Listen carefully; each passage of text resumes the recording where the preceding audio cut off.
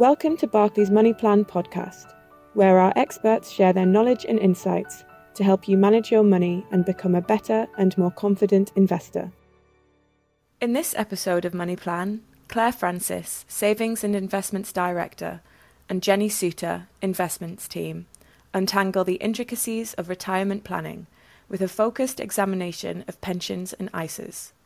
Join us as they weigh the pros and cons of these two prominent investment vehicles, exploring their unique features and implications on your financial future. Hi there, and welcome to Money Plan, our regular personal finance podcast. Saving for your retirement is really crucial if you want to maintain a certain standard of living when you stop working. Saving a tax-efficient investment can help boost your pot, but where is best, an ISA or pension? In this episode of Money Plan, Claire and I will dive into the world of ISAs, pensions, and finding the perfect blend for your financial goals. Just before we begin our conversation, I need to remind you that the value of investments can fall as well as rise, and you may get back less than you invest. We also don't offer personal advice, so if you're unsure about investing, please do seek independent financial advice. And lastly, tax rules can change and their effects on you will depend on your individual circumstances. So Claire, if we can just begin, does it make a difference where you save for retirement?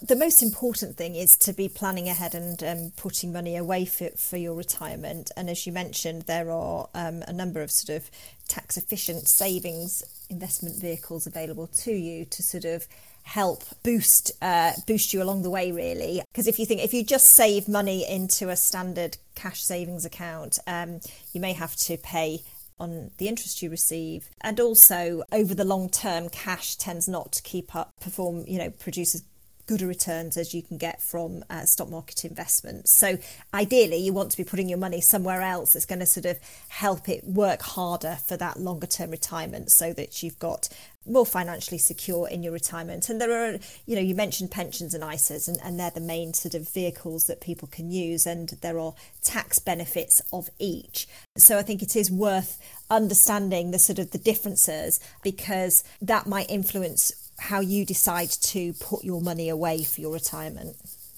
Yeah, Claire, just on that kind of subject then around pensions, can you just tell us a little bit more about how they actually work? Yes, so pensions are obviously designed as a sort of a vehicle to help people build up money for their retirement. So that's their specific purpose.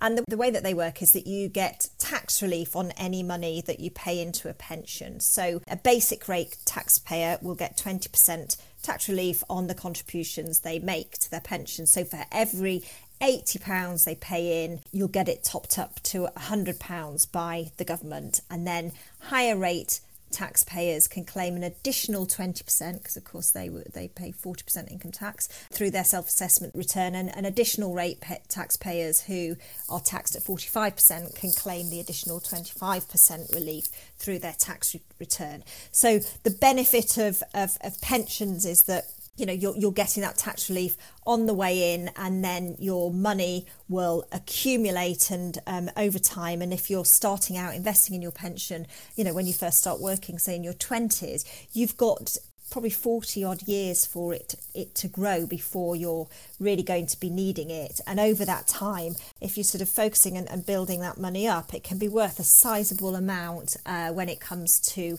retirement. It is worth pointing out that with pensions, when you're drawing the income from it in retirement, you will pay tax at that point in time, because you're getting the tax relief sort of on the way in, so to speak. So that will depend on what tax bracket you're in at retirement. And a lot of people might find that they're in a higher tax bracket during their working career, or certainly, as they sort of progress up their career ladder, than when they actually come to retire and their income level drops. And a lot of people, if you are employed, a lot of people will have a pension through their employer, and auto-enrolment, which was introduced a number of years ago, means that you now don't have to opt in to your company's pension. You have to opt out, so you will automatically be enrolled into that. And it's well worth it's a great benefit to have, because as well as any money that you're contributing to the pension, that's often will be taken out of your sort of salary packet each week or each month, often the employer will make a contribution as well. So it's effectively a bit of a pay rise in a way, because you're earning more than you see, because your employer's contributing to your pension away as well. The other thing with pensions is that once the money is in, you can't access it until you're 55. That age is rising to 57 in 2028. So this is an important thing to consider when you're thinking about anything extra you might want to pay into your pension, because, once it's in, you can't access it. And this is where potentially ISAs can offer a benefit and an advantage, because your money within an ISA isn't locked away. Mm-hmm. Yeah, so perfect segue into ISAs then. So in terms of kind of comparing them, what can we save in an ISA? Yes, so ISA stands for Individual Savings Account, and you can hold cash in an ISA, so that you get cash ISAs, or you can invest in an ISA using a stocks and shares ISA. And again, going back to what I was talking about earlier with the sort of the long time horizon that you're getting, and the fact that over the longer term, investments tend to perform better than cash. If you're looking to invest and use ISAs towards your retirement, then certainly a stocks and shares ISA or an investment ISA, it's the same thing, just sometimes called a different name, can be a good option, because you can get that money invested and then hopefully benefit from that sort of long-term growth. And each year we get an ISA allowance here in the UK. Every adult has one. It's currently £20,000, so you can pay up to £20,000 in a stocks and shares ISA. Now, the way ISAs, the tax benefit you're getting from ISAs is that any returns you make on that money are free from tax. So you won't pay capital gains tax if you invest when you come to sell your investments, or you won't be paying income tax on any savings interest you might receive on money within an ISA, or you won't be taxed on any dividends you receive on investments within an ISA. So that's really valuable, because if you do save or invest outside of an ISA, those taxes may be liable. So that's why ISAs can be really worthwhile. The difference between an ISA and a pension is that obviously the pension, you get the tax relief on the way in, as I just explained with that sort of top up. Whereas with an ISA, when you take the money out of an ISA, you won't have tax to pay at that point. The other advantage of an ISA is that they're accessible. So ideally, if you are investing for your retirement, you want to be putting the money away for the longer term. But if something happens, if your circumstances change and you need to access that money, you can do. Even if it's invested, you can sell the investments and then take the cash out. Whereas obviously if the money is locked into a pension, you can't get at it even if you need to. So that's another benefit of ISAs. There's also a specific type of ISA called a lifetime ISA, which was launched by the government a few years ago with the intention of helping people save either for a deposit for their first house or for their retirement. Now, with a lifetime ISA, you've got to be under the age of 40 to open one, and you can put up to £4,000 a year into a lifetime ISA. So that comes out of your overall £20,000 ISA allowance. So if you pay £4,000 into a lifetime ISA, you've still got another £16,000 that you could put into another type of ISA. Now, the benefit of lifetime ISAs is that as well as any returns you make on the money within it, so if you open a lifetime ISA and invest it, hopefully you'll get returns on your investments, but you'll also receive a 25% bonus from the government. So if you pay in the full £4,000 in a tax year, you get an additional £1,000 from the government. And the reason for this is it's to try and encourage people to put money away for the longer term, and that money can either be used for a deposit for a first home or for your retirement. And you benefit from the government bonus, up to the age of 50. So when you reach 50, there's no additional benefit from having money in a lifetime ISA, so you don't get that government bonus. But you can still keep your money there until you need it if you've been using it for your retirement. So again, something else that's quite helpful and can be used by people when they're thinking about planning for their retirement. That's great. And obviously you've kind of gone through the kind of key differences between pensions and ISA. So dare I ask the $1 million question, which one is best? How do we know which one is best for us?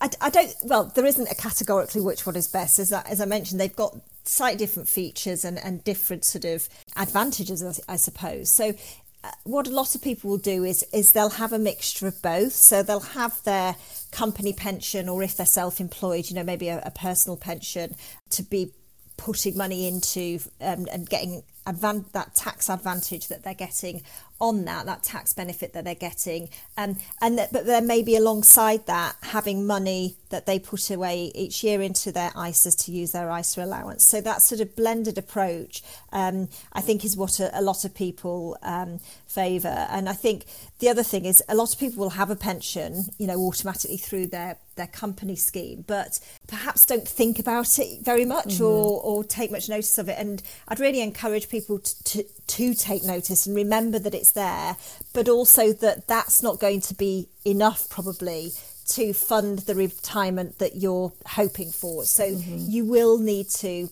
do more and put more in. So you can either pay in additional amounts into your company pension. There's a limit each year on how much you can pay in.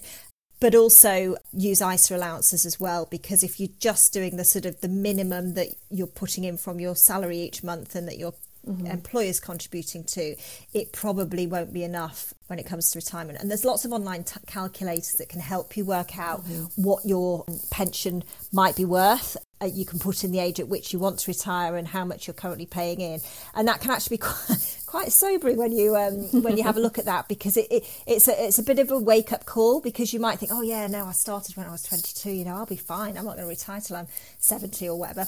But when you look at what's going in, it's absolutely valuable and it's absolutely definitely better than nothing, but it might not be giving you the level of income that you will need when you come to retire. So it's well worth looking into that and working out how much you need to be putting away to get to sort of an income level you think you're going to need. That's great. Thank you so much, Claire. And I think that it's a really important kind of point to kind of end on, the fact that there are so many tools and resources available, and we have so many articles and helpful content across our website for our listeners if they want to kind of find more about getting a nice blend of having a good sort of ISA and pension pot, and how that, the decisions that you make today can really help, your future plans. So thank you so much for sharing your insight and knowledge as ever. And to our listeners, if you enjoyed our conversation, please do like and subscribe to our podcast. Thank you for listening, and we'll look forward to welcoming you back again soon. This podcast is not a personal investment recommendation. All tax rules can change in future, and their effects depend on your individual circumstances, which can also change. We don't offer personal tax advice. You should obtain this independently if you are unsure. Investments can fall as well as rise in value, and their past performance is not a reliable indicator of future performance.